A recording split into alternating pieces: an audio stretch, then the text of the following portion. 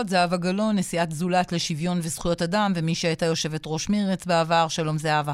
שלום אסתי. אולי תרצי קודם להגיב למה ששמעת כאן אצל אריה דרעי, או לחלק מן הדברים, אם הקשבת? כן, הקשבתי ויש כל כך הרבה דברים, אבל אני אשמח להגיב על שניים.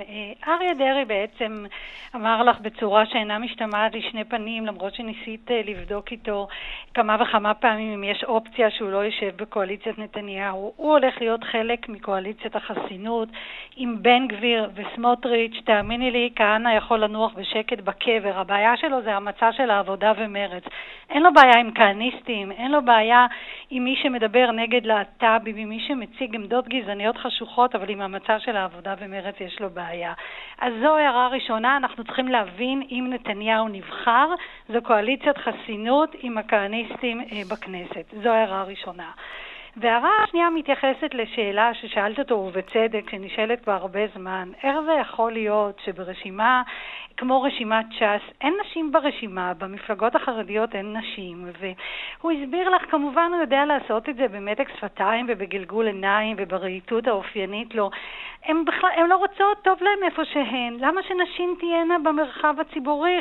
זה אני מוסיפה, חלילה היצר עוד יפעל. נשים הן גורמות הייתי אומרת הפעלת היצר. טוב לנשים במרחב הפרטי שלהם, שם זה מקומם. זו תפיסה אנכרוניסטית, הייתי אומרת מיזוגנית, לגבי מקומן של נשים, ואני חושבת שבישראל של 2021 האמירות האלה כבר אין להם מקום. שתי הערות על אריה דרעי, ועכשיו נדבר על מרץ. איך מרץ המפוארת של שנות ה-80 וה-90 ואפילו אחר כך, איך הגיע עד אחוז החסימה ואפילו מתחתיו? האם הראש אשם בכך? האם דברים אחרים אשמים בכך? איך הגעתם לשם? תראי, פעם, זה מזכיר לי שפעם אלתרמן כתב על תל אביב, ישנן יפות ממנה, אבל אין יפה כמוה. כל פעם יש מפלגות חדשות, מפלגות אופנה, כל פעם שמאלנים מחפשים איזה משיח חדש שייצג אותם. פעם זה גנץ ופעם זה מישהו אחר. אז העם אשם. אני לא אומרת שהעם אשם, אני אומרת שיש נטייה טרנדית כזאת, אנחנו תמיד רואים את זה, ושמאלנים הם תמיד אסטרטגיים, כל אחד מייצר את האסטרטגיה שלו. אם נצביע לגנץ, נעיף את ביבי, את יודעת, אם נצביע לבוז'י, נעיף את ביבי, זה אף פעם לא עמד במבחן המציאות. ולכן בנקודת הזמן הזו, אסתי, אני חושבת שאנשי שמאל שמזדהים עם השקפת העולם של מרץ צריכים ללכת להצביע מרץ בראש מורם.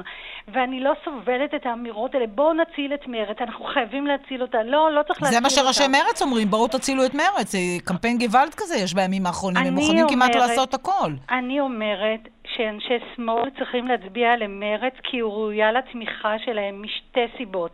גם כי זו הצבעה מצפונית וגם כי זו הצבעה אסטרטגית. זו הצבעה על ערכים, על דרך, על אידיאולוגיה סדורה שלא מזגזגת, על דיבור ברור שלא פותח את החלון, מרטיב את האצבע, בודקת לאן נושבת הרוח והולך אחרי הלך הרוח. אבל שמאלנים שהצביעו בעבר מרץ שואלים את עצמם בימים האחרונים, בשבועות האחרונים, האם אמירה של ניצן הורוביץ, יש מקום לחקור את מדינת ישראל, איפה? בבית הדין בהאג, כן?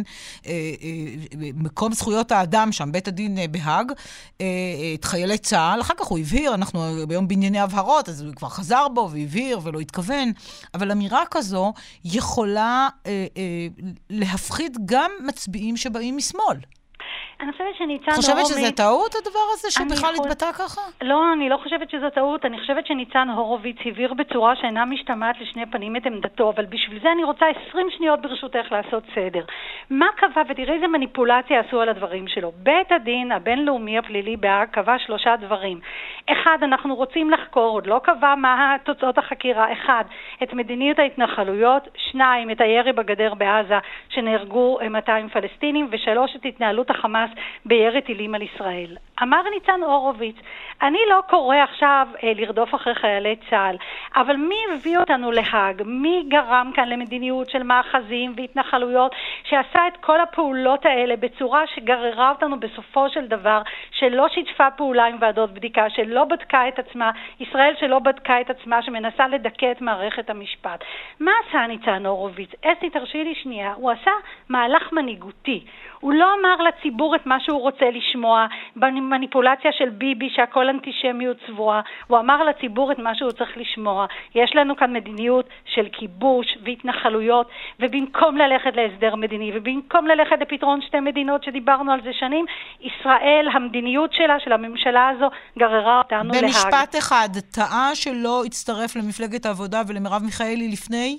קודם כל, מרב מיכאלי לא רצתה להצטרף למרץ, ותראי, ניצן סבא הצטרפויות. אנחנו במהלך השנה האחרונה ראינו את כל החיבורים והצטרפויות. מרץ היא מפלגה עם אג'נדה, עם סולידריות, עם מסורת, עם תפיסת עולם, ואני חושבת שהוא חשב שמרץ צריכה לעמוד על רגליה, ואני אומרת, כרגע מרץ באמת על הקסקס. זהו, ולסיום, הסקרים, את יודעת, יכולים להפחיד אנשים, לא להצביע למרץ, יגידו אנשים, אנחנו נזרוק לפח את הקול שלנו. מה את אומרת להם בשני משפטים? אז אני אומרת שמי שחושב ככה, אז הוא תבוסתן, ומי שלא נאבק לא מנצח, והדרך היחידה להכניס את מרץ לכנסת היא לא להסתכל על הסקרים, היא להצביע למרץ, ואם כל חבר יביא חברה וחברים הלאה, אז מרץ תעבור את אחוז החסימה, והיא תהיה שם להיות הקול של אלו שלא מחפשים זגזגנים ולא מחפשים טרנדים חולפים, אלא השקפת עולם סדורה, כי אם מרץ לא תהיה שם, אז בסוף ביבי יהיה ראש ממשלה, וזאת תהיה הממשלה